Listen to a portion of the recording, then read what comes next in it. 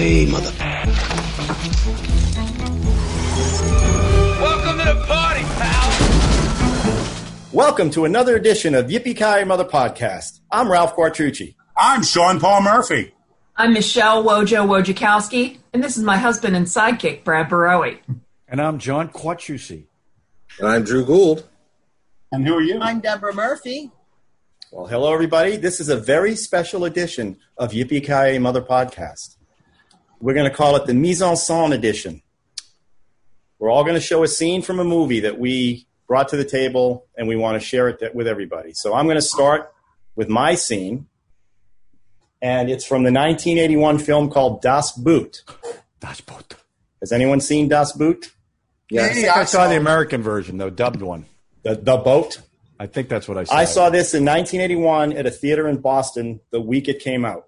So I saw it in German with the English subtitles and was blown away. So I'm going to show you the scene that I picked, which comes towards the end of the movie after the crew has been bombarded by the unseen enemy. You never see the enemy in the movie. You only get the German perspective. So you're in the submarine practically the whole movie. A couple times they come up.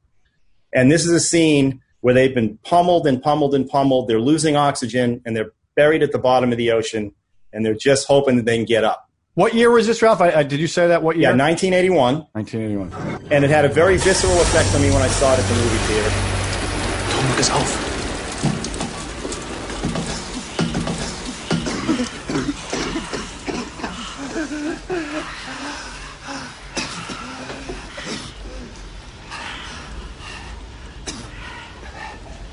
Fragemaschinen?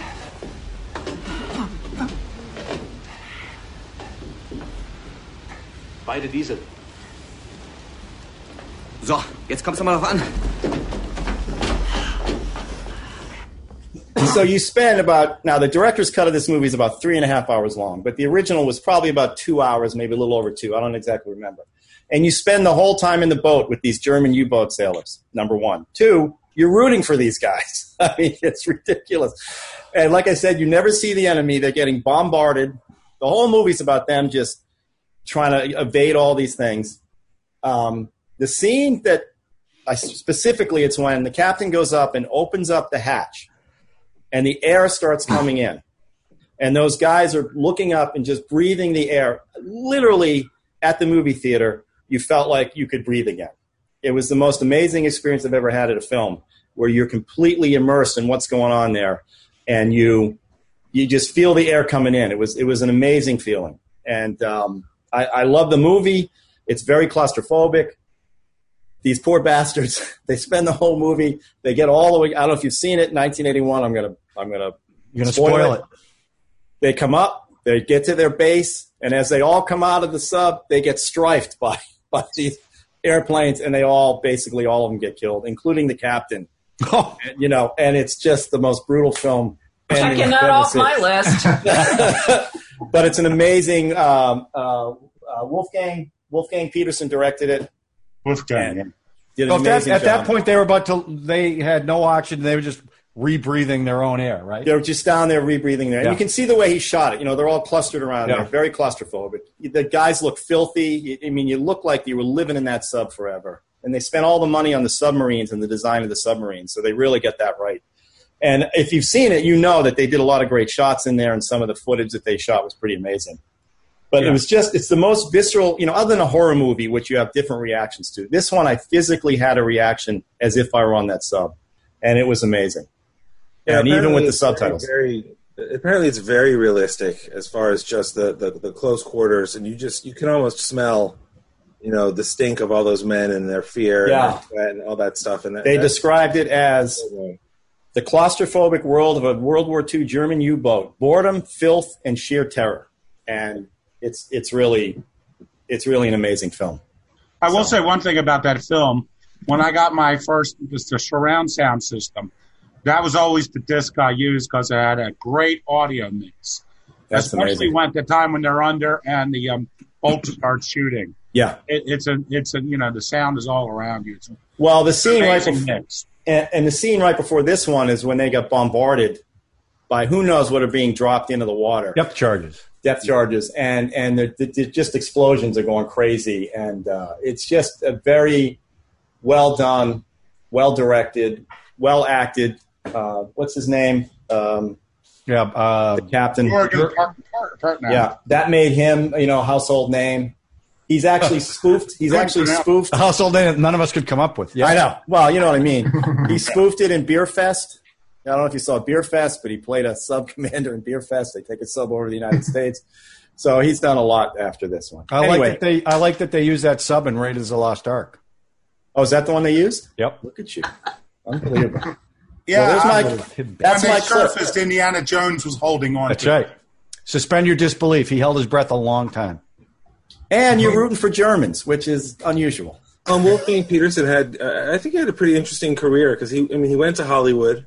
And he did a movie that's one of my favorite little guilty pleasures, which is Enemy Mine. Oh, yeah. Dennis Quaid. Yeah, good movie. But then he goes on to make really big action movies like, Outbreak and, Air Force One. Yeah, he's Air Force One, yeah. He did Line of Fire, too, didn't he? In the Line of Fire? Yeah, I think he's in the Line of Fire. And he did The Never-Ending Story, of course, his most important film. But, it's exciting because he never stopped being a really good filmmaker. There's a lot of people, they come to Hollywood, they get the money and the huge budgets, and you go, well, that doesn't feel like they're movies anymore. But he never made a really dumb movie. It always felt like he wanted to put you in the environment that he was in.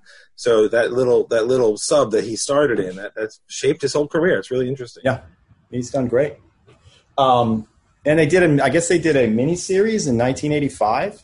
Oh, wow. I was reading on IMDb. I don't know if it was just the movie chopped up, but according to IMDb, there was a miniseries as well, starring the unnamed actor who we don't know the name of. Jürgen Prochnow. There you go. So that's my scene. Any questions? I think you've answered it sufficiently. Okay. What a great job, Ralph. We can move right along. So let's go. Sean, you're next. Okay, well, my scene is from the film with the longest title that we'll be watching tonight, 1964, the Stanley Kubrick film, Dr. Strangelove, or How I Learned to Stop Worrying and Love the Bomb.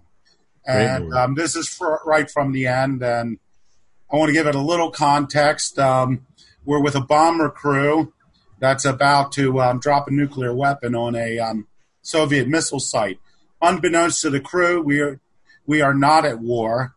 And unbeknownst to the crew, the Russians have developed a doomsday device that if it detects radiation in the air, will set off a series of bombs which will end all life on Earth. Another upper here. The stakes are high. This is one of my favorite comedies, but it's also very serious at times too, strangely. So here they are, and they're on the final bomb run, but the bomb bay doors wouldn't open. Okay, so here we go. One of my favorite actors, too. Hey, what about Major Kong?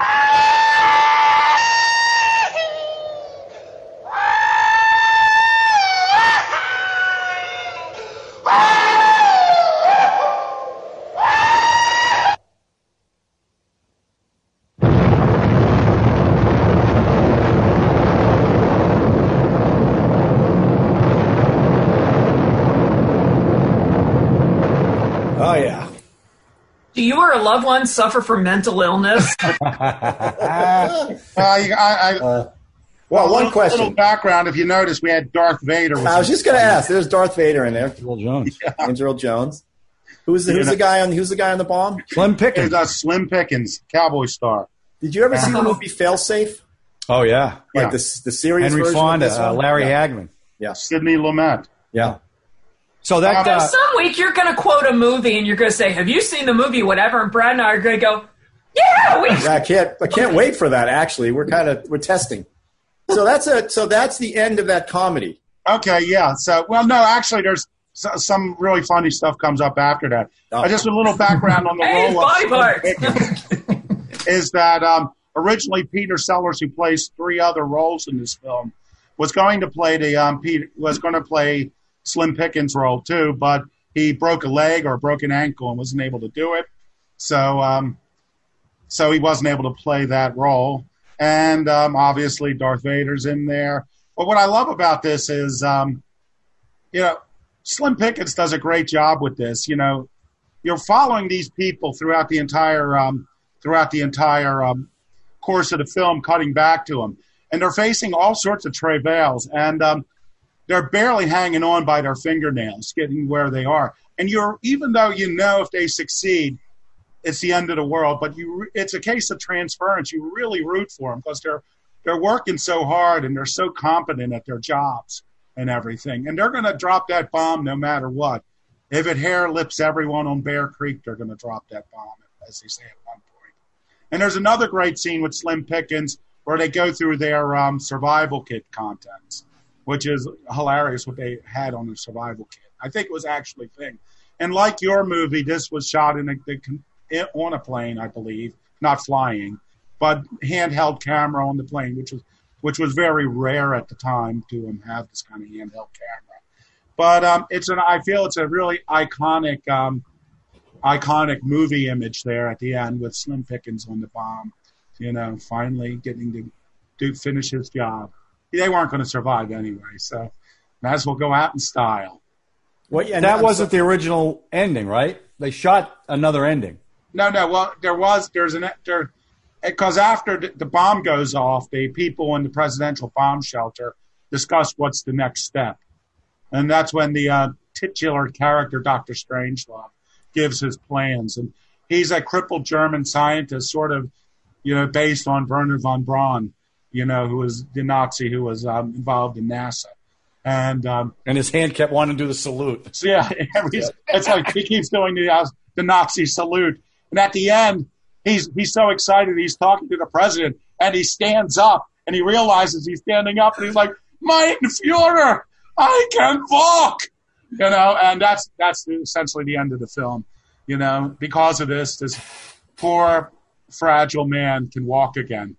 But they filmed a pie fight. They filmed a pie fight in the war room. Yeah, and they slapstick pie fight, and he said it didn't fit with the ending. That the message he was trying to send with the rest of the movie. But they filmed it. It's in the DVD. You see the scene that they filmed. I'm surprised. I'm waiting for the Blu-ray, but I don't know whether to buy it or wait for the Stanley Kubrick box that has everything. Oh, it's a great. The supplementary stuff is great on that movie. Yeah, it was. Also, the art direction of the War Room, which we don't see here, was done by Ken Adams, who's also done many of the James Bond films. He was the English. Yeah, that set was great. George C. Scott in this one as well? Yeah. The other one. Doing the gum the whole time. Yeah. Yeah. So, good film. Good job. Peter Sellers was unbelievable in that movie. Yeah. Yeah, and all the roles, he was great. Yeah. Okay, you passed your time limit. You good? Oh, jeez. I got it. Stay on point, everybody. Stay on point. Gentlemen, right. There's no fighting in the war room. Yeah. Gentlemen fight. Wojo. Okay. You got Spotlight on Wojo. Mm-hmm. What? Spotlight on Wojo. Here we go. The film I chose a scene from was The Shawshank Redemption. Favorite movies of all time. I've seen that movie. What was it called again? It came out in 1994. It's based on a 1982 novella by Stephen King, which is actually called Rita Hayworth and The Shawshank Redemption. I just adore this movie. When it first came out, it wasn't, we've talked about this before, but it didn't do well. There were a lot of movies out in 94 around the same time, and it just didn't do very well. And when it came out on, I guess, VHS, and when it came out after, it just took off. And now it's in a lot of, the best movies of. Yeah, it's considered a cult classic and a classic. Yeah. Yeah. I believe it's the highest ranked movie on IMDb now too. It's amazing. Wow. I didn't catch this movie when it came out. I like it. I just never I don't know. Great ending. Don't get me wrong. I think it's and Tim Robbins is fantastic. Oh, Tim Robbins. They're all actually fantastic. And so is Morgan Freeman. He's great. Yeah. Yeah, it is the top film. I just checked. Godfather's number 2. Wow.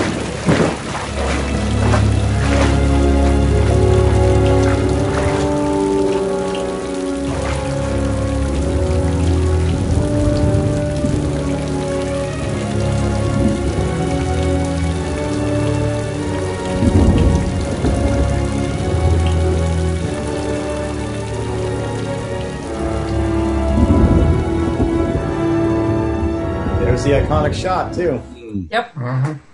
Yep. Yeah, every time I see that shot, I think, great nipples. Okay. All right. Well, there's a whole other reason for that, but all right. Was that one of you guys doing the voice? That didn't sound like Morgan Freeman. It sounded different. It did. Yeah, That clip sounded different. I thought it was one of you guys doing the I voice. thought I think it was. it was just. I think it was slightly sped up a little bit or something. Something. Oh, Yeah, It didn't it sound did. anything like It sounded off or something. Oh, Ralph, But, you artificially sped up the clip to get it done a little quicker. I get it. I wish. No, if you pulled it off of YouTube, Well, they changed. so anyway, Michelle, what do you think? Why did you choose that clip? Well, I'm glad you asked, Michelle. Let me tell you. The reason I chose that particular clip, first of all, the lighting is fantastic from the beginning and from when he, crawls through the first tube and he's hitting the thing with a lightning and it's the rule of three. He hits it once, he hits it twice, the third time explodes. But at the end, that scene with him, first of all, it's been copied ever since in so many. I mean, whether it's spoofed or actually copied because it was a good shot, that, looking up, getting soaked in the rain, the how it communicates freedom and redemption and just everything that's going to come after and all the crap that this guy, literally the crap that this guy has put up with after being put in prison for something he didn't do. And I just absolutely love that scene. It always hits me.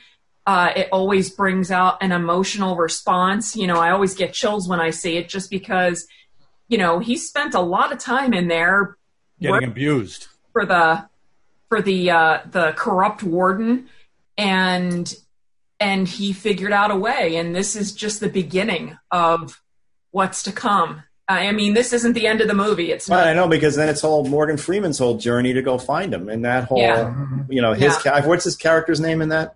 Red. Red. Yeah, so it's his whole journey to go find Andy again. Plus the comeuppance that the warden gets opening up the poster and all that was just. And the shoe. I think the shoe thing was even better, right? Didn't he have a box with shoes or something? Yeah. That's our guy from the 33, the same actor that played the Chilean president there. He played the warden. Yeah, exactly. Exactly. He was more likable in that movie. Yeah. Yeah, he was a lot more likable in that movie. Yeah, I didn't get this movie when it came out. And I've seen it since, and I think it's well done and it's well shot throughout the whole movie. I mean, like you said, it made no money right when it came out.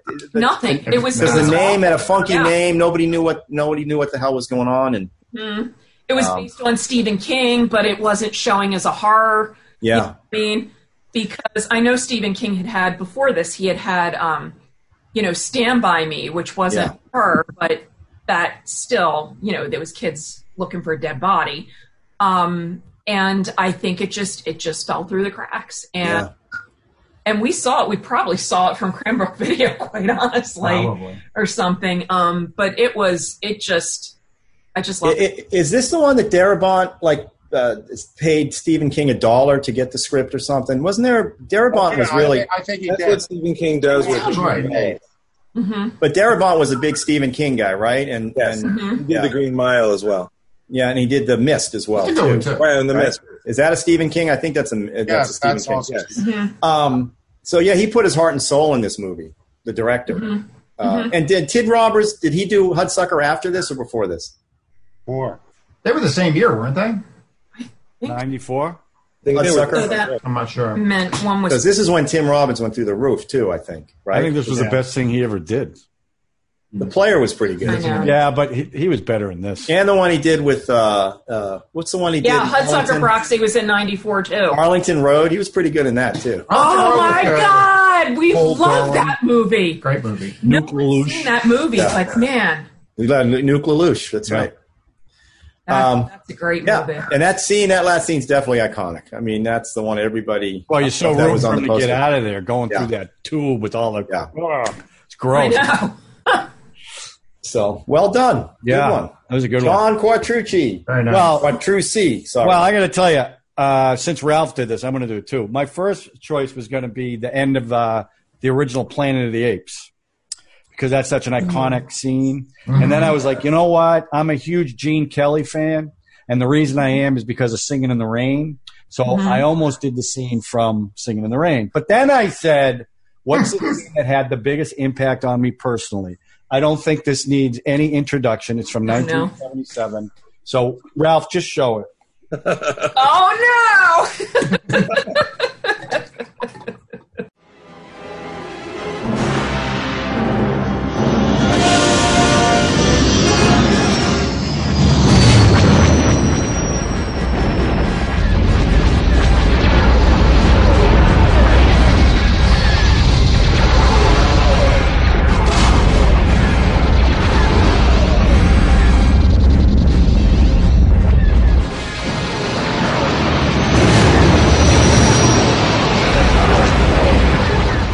So, the reason I picked this, I wasn't big into science fiction. I was TV science fiction, Star Trek, Lost in Space, Land of the Giants, that kind of stuff. I never saw 2001 in 77.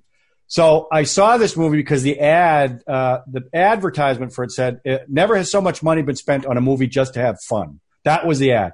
So that's why I wanted to see it. So I had no idea. I knew it was space from the previews, but I had no idea what to expect. So I'm sitting in the movie theater, and obviously, and every week we seem to be talking about John Williams. The John Williams score starts with the scroll, and then you see the space, and all of a sudden you see this, what looks like a pretty big ship flying across the screen, and you're like, wow, that's pretty cool. All of a sudden you see this giant thing come across the screen, something I had never seen before, just literally fill up the screen. And for me, that was the point where I became a science fiction nut, because I never saw anything like it. It made me want to get everything science fiction. And as you all know, I've talked about it before, I saw this movie in the movie theater 214 times in 1977 and 1978. So I saw it over and over and over because I was just blown away from it. Now, looking back on it, compared to some of the, like, I think Empire was the better movie, much better movie. Mm-hmm. But this one, for me, that one scene changed everything for me. That's why I picked this one. Well, and you can never have that experience again. No, that can never be duplicated. No, that's right. And I saw Carrie Fisher was in an interview and was at the premiere. She hadn't seen it, and she said as soon as that ship came over her head, and she saw what you're describing, she said this is going to be a huge hit, and they all knew it right then and there, based on that one scene, because it was just you'd never seen anything like that before. But that's so true. You're right. You can't recreate that. You could see that a million times, and it's not going to have that first impact that I had when I said, what the hell? Look at that thing. Yeah. So that's why I picked it. And it's one of my favorite movies, obviously. Well, yeah, it would have been much, much better, though, if it started with like a 15-minute discussion about trade wars. Well, I don't even talk about those movies. As far as I'm concerned, they do not exist. Yeah, this movie had hardly any backstory. It just went right in. It had the scroll, which was right in the middle. Yeah, that's true. Serials. That was from the Flash Gordon serials. That's why they did. That's right. Anyhow, that's why I picked it. Gave us the backstory. Well, that's I don't know if you guys are science fiction fans or not, but what did you think when you first saw that scene? When you guys saw it, what did you think? I was amazed. I saw it at the Towson Theater second week because it didn't open in Baltimore first week.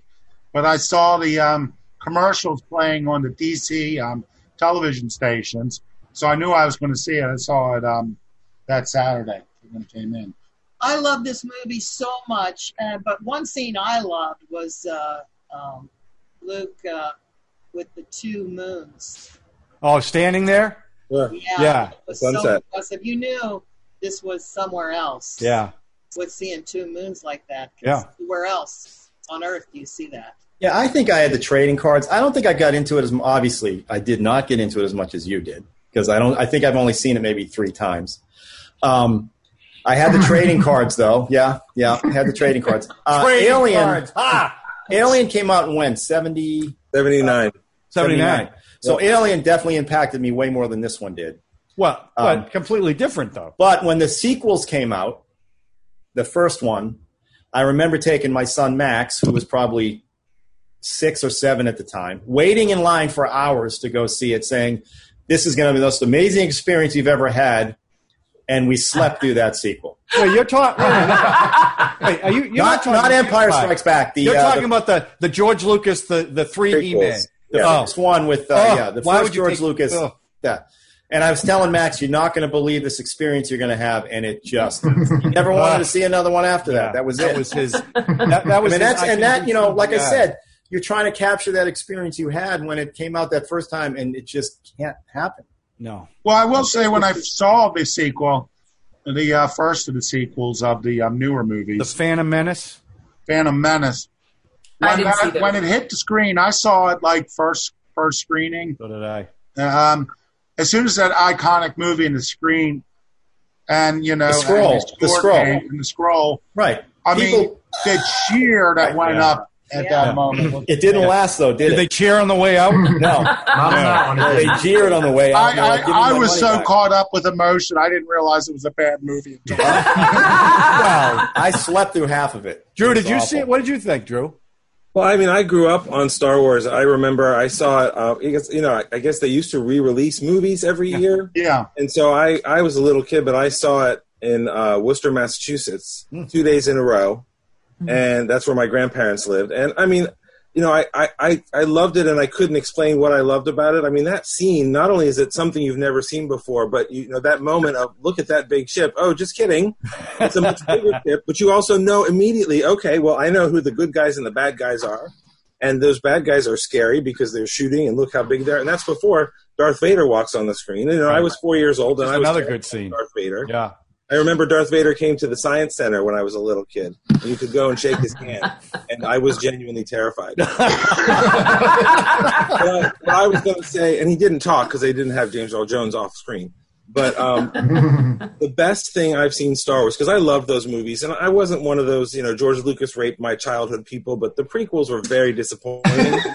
And the best Star Wars thing I've seen since Return of the Jedi, to my great pleasant surprise, is actually The Mandalorian, which is I love The Mandalorian. First TV series that's on Disney Plus. The second season's coming out soon. That feels right. That feels like Star Wars. They take the right stuff seriously, but they're having fun. You won't confuse it with hard science fiction or anything. That's because of Jon Favreau. Oh yeah, I mean, he's in charge of that. Yeah, he's taken over because they screwed up so bad in the last three movies. Oh my God, that last one was horrible. They were like they're going to up as they were going along. That was I enjoyed Rogue One. I thought Rogue One was very good. Rogue One was good. Yeah. Ben Mendelsohn Solo is great. Bad. All right, that's it. We're talking about one scene. Now we're getting off path. I know. That's what I mean. Brad's next. Okay. Let's go, Brad. Time's up. All right. Drew, Brad, who's up? Brad's up. I guess I'm up. All right. So I get to introduce my movie. So I decided to pick a scene from My Cousin Vinny, which was released in March of 1992. This is probably it's one of my top few favorite comedies of all time. I just love this movie. It's just, I'll talk about it a little bit more later, but it's a very realistic movie in terms of legal movies, and it's actually cited by a lot of legal professors and things like that as being very accurate to real life with the legal proceedings and things like that. But I picked. That's true?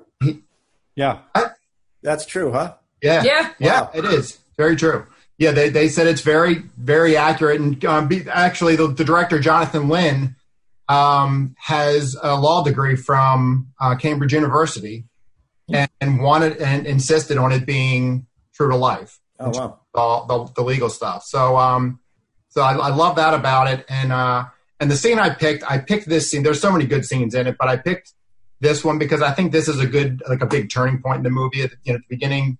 I guess a quick overview is, so these two college kids are traveling through the country and they're going through Alabama. They stop into a convenience store, and pick up a bunch of things. Well, Ralph Macchio, who's playing Bill, decides he has no more room in his hand, so he throws a can of tuna in his pocket. They pay for everything, they leave. Right afterward, they get pulled over by a cop who, pulls out a gun and everything. They think they're getting pulled over because they stole a can of tuna, and Alabama is very, archaic and strict and everything. Turns out they're being charged with murder, and the state thinks they have this great case against them, so they have to call in a lawyer, and the only lawyer they know is his cousin Vinny, who has no experience. So we'll go into that, but that's kind of the setup here. All right. Were these magic grits? Did you buy them from the same guy who sold Jack his beanstalk beans? Objection, Your Honor. Objection sustained. Are you sure about that 5 minutes? Ignore the question. Are you sure about that 5 minutes? I really don't know. I think you made your point. Are you sure about that 5 minutes? I may have been mistaken. I got no more use for this guy. That's a great scene. I love that scene, and it's just a great scene. It's kind of the turning point because before all up until this point, you'd think he's just kind of this big buffoon who he's kind of big and he's a lawyer, but it took him 6 years after law school to get to pass the bar. He kept failing it. He does nothing but personal injury cases. He's never been in court, and he gets this. He's given this task of. Saving them from the death penalty. Exactly. Keeping his cousin out of, off a death row. But it's just a great scene. Before that, you don't see it, but he walked. Well, of course, you see he's wearing that goofy secondhand store tuxedo because his other one's got mud, and then the whole cleaner's got the flu. There was no one other cleaner. The only cleaner in town's got the flu. But I just love that scene, and it's like I said, it's the legal stuff is very true to life because he insisted on that. But there's some great characters in this movie. Fred Gwynne is awesome in this movie. It was his last feature film. Oh wow! But he was so good in that. The whole cast was good in that. Well, the guy playing the DA, the DA. Yeah. Oh yeah. That you think is going to heinous crime. Yeah.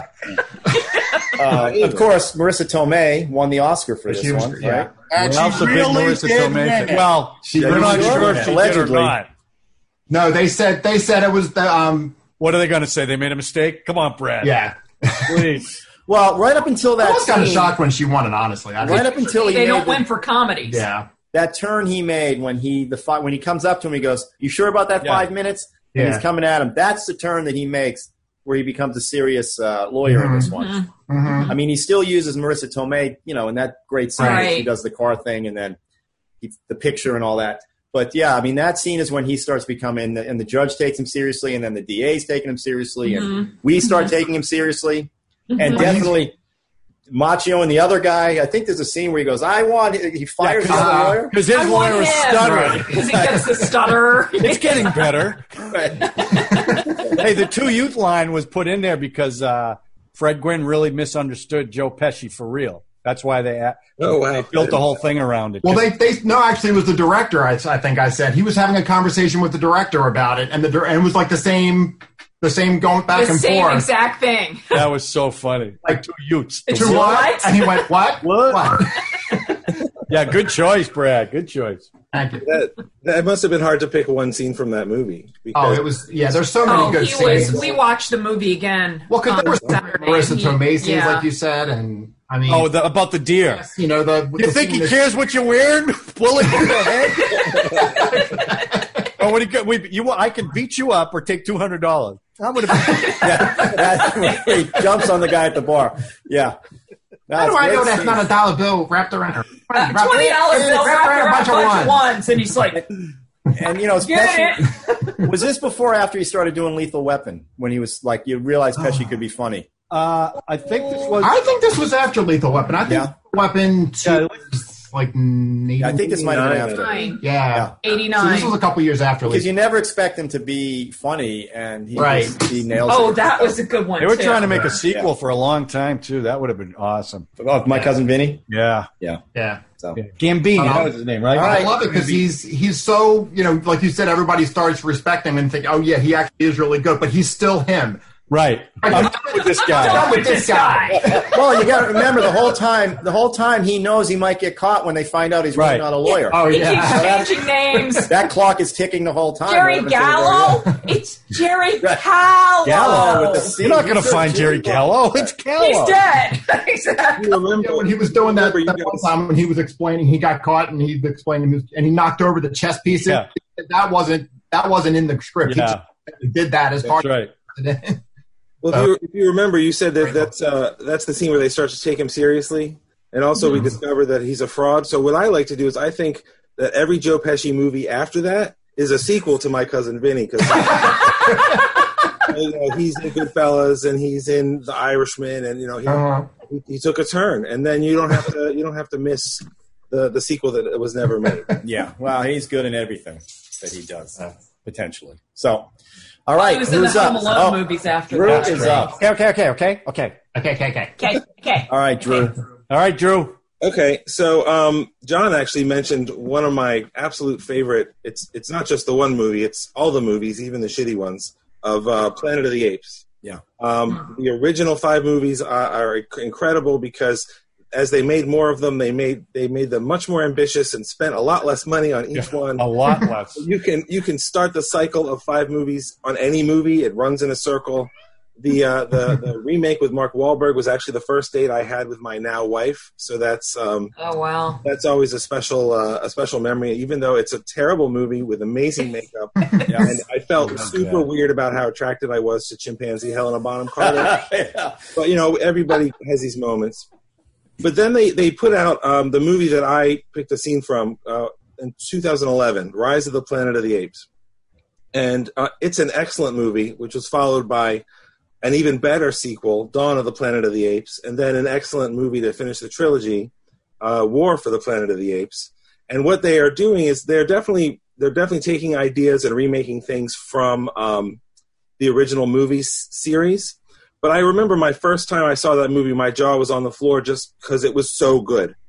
And part of why it was so good is because the main character is this ape that you'll see in the scene, Caesar, who's played by Andy Serkis, and we'll talk about that after. But one of the big things in the legends of the apes all the way back to the original movies is that there was an ape who said no, and that ape was named Caesar. So in this movie, all you really need to know, if you haven't seen it, you should see it because it's amazing. But Caesar is an ape that James Franco basically adopted him, and he was doing research in Alzheimer's medicine. And so essentially what happened was James Franco was trying to make medicine to help his father, played by John Lithgow. But the ape Caesar got this medicine, and it gave him basically human intelligence. So he gets in trouble protecting John Lithgow. He ends up in this very sad chimp sanctuary place. And right before this scene, he has actually snuck out of the sanctuary, gotten the drugs out of James Franco's refrigerator, and given it to all of the apes in the sanctuary. So when you watch this scene, all of the apes have just basically become as intelligent as humans, and Caesar has had enough of the abuse that they've suffered. Take your stinking paw off me, you damn dirty ape! No!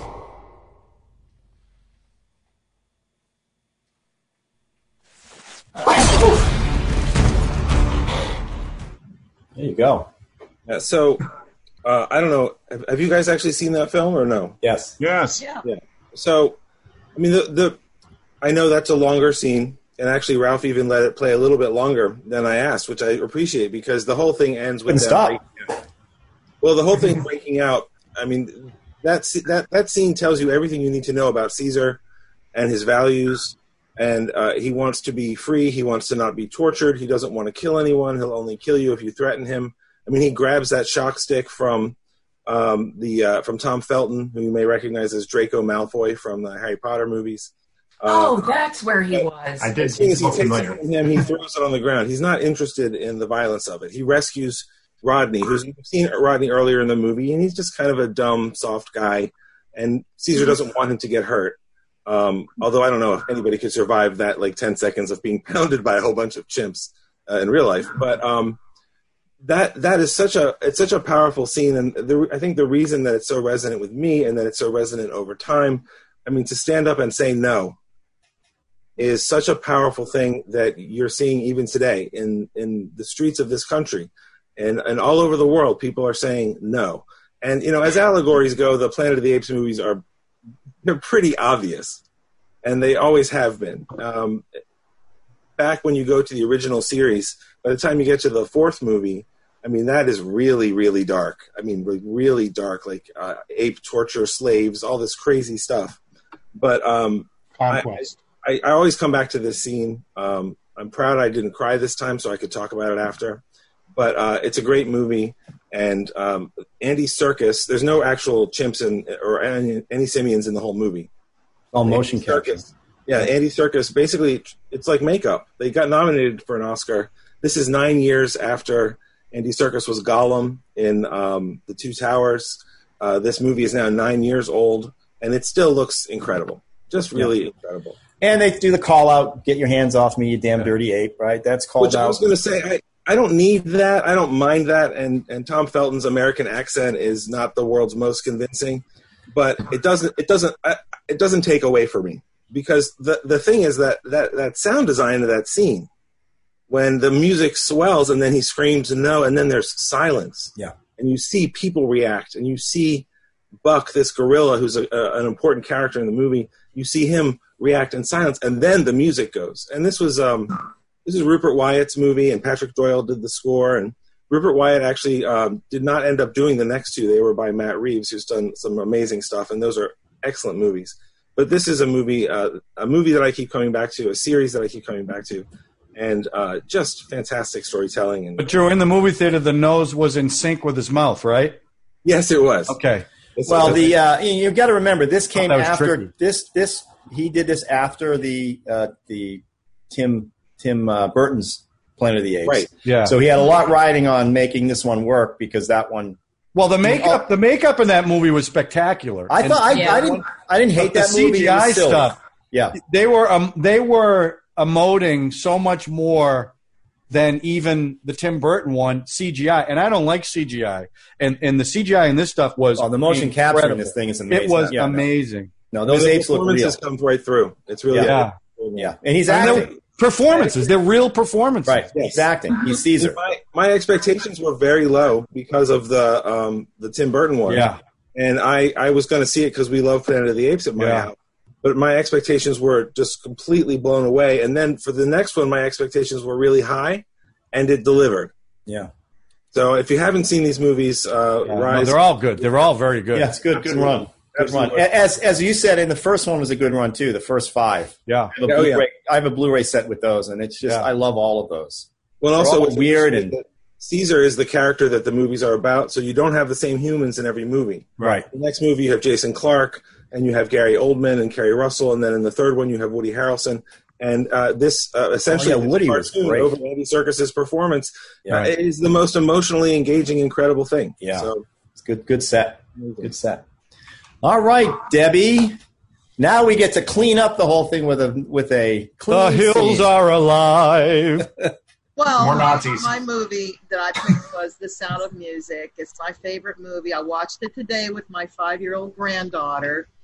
And the movie to me just really is so sweet. It just made me cry again today because my granddaughter was really into it. So, She was. I was going to ask you. She liked it? Well, she cried for 40 minutes and wouldn't watch it. But once she sat down, 20 there was minutes. a lot of emotion going on today, as 5-year-olds do that, as well as 65-year-olds do that.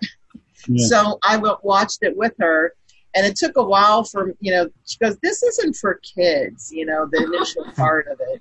But she did watch it when she was when she was just really little, when she was about 2.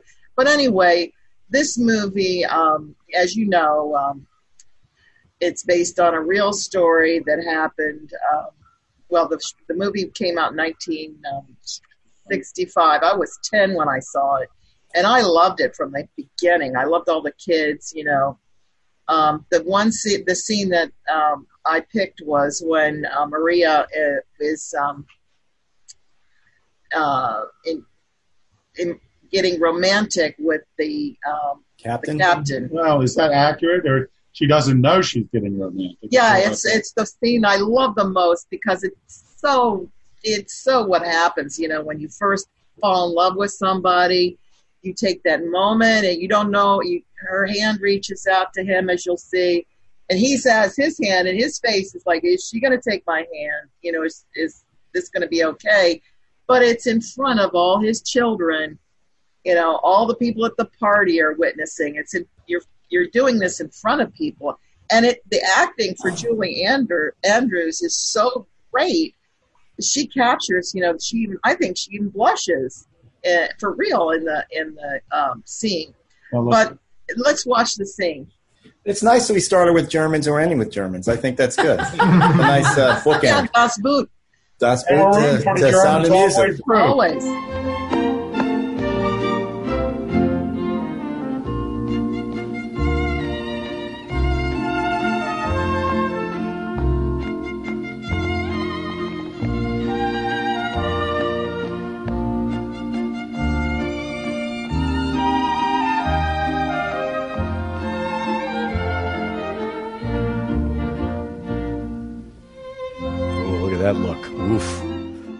Was every young woman in love with the captain? How did that go? Oh. I just can't believe that young Christopher Plummer is in it. I know. Wow. Yeah. You know, that's a scene I could have picked too. Frankly, it is a fabulous scene. I was also thinking of John's scene. He was considering Singing in the Rain as well. But you know, what do you like about that scene, Deborah? Well, I like the fact that, you know, Maria, she's like right in the spotlight there, where she's trying to be a good Christian person, good nun, and then, you know, she's there to help this captain with his children. That's her boss, and then the children, she's got to be respected among, you know, for the children's sake. So she's got a lot going on emotionally. You know, she's definitely has feelings for her boss, and then her children too, which are her, you know, she's got to be upright and not, you know, any of that. You know, technically speaking, this relationship would be actionable today. Yeah, but, you know, it goes against, you know, what it really would happened. be. What really happened? Well, was Christopher Plummer motion captured, or was he real in that one? He was real? He's real. Great performance by Christopher Plummer. Oh, too. yeah, he was great. Because, you know, when they're dancing, you don't get that from what we just watched. It's too slow, or, you know, it's not translating very well.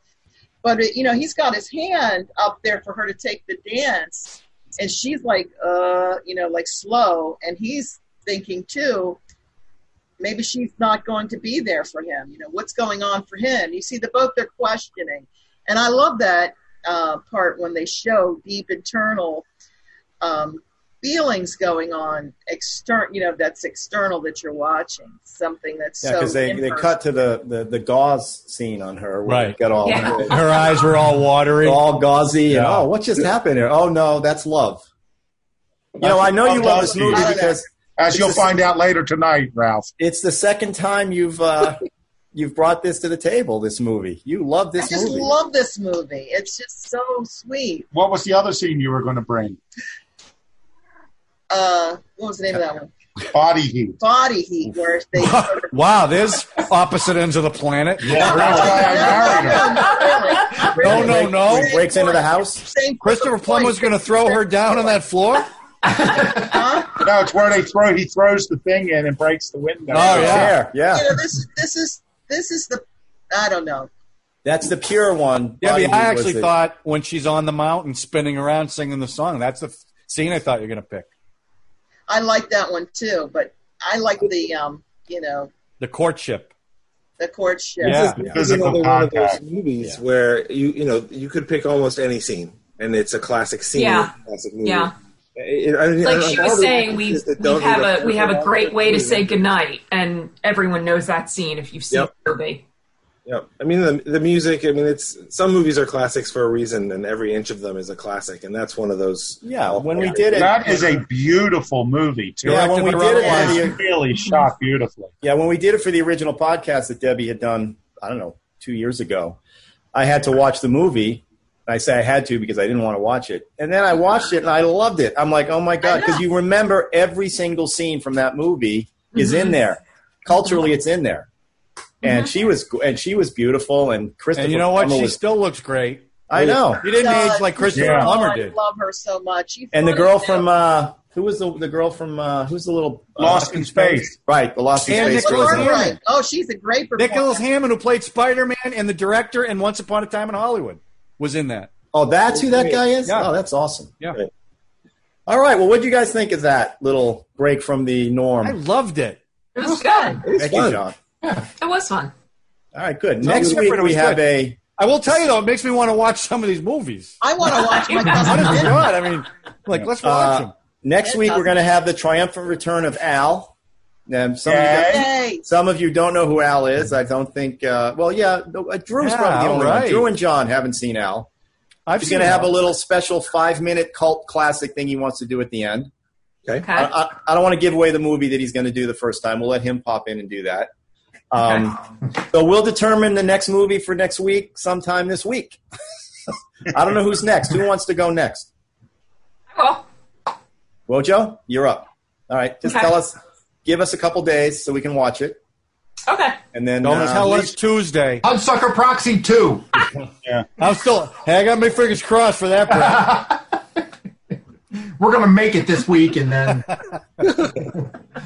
What takes 30 years to get up to the 45th floor? Oh my God, I'm sorry. Yeah. Hey, don't forget to subscribe. Hit notifications. Oh, yeah. God. Please. You're going to see John's head disappear. Come on. Oh, my God. I completely Graphic. forgot about it. John, we had those huge numbers last week, so you got comfortable. I am telling you what, I feel good about this right now. 259 people. Most of them friends and family, but who cares? I'm glad you have that many friends. I begged a They lot can last tell week. two friends. I never They'll tell do that. two friends. And I so never on, begged, but I and so begged. on. Now we'll come crashing down to reality. But, this is a good one, so Yeah. we'll see what happens next Hey, week. Ralph, have okay? fun tonight. Whatever you do. Hey, good luck on your date. Yeah. It's not a date. Recycling dates. Not a date. Debbie, it's not a date. Ixnay on the not a 8th day. date. Stay on the 8 day. It's Raymond, are you paying? I'm literally having a meeting. Oh. Yeah, a lot of stuff to talk Are you paying for this meeting? Oh, my God. You are unbelievable. Stop it. Podcast is over. Wait, I you, meant-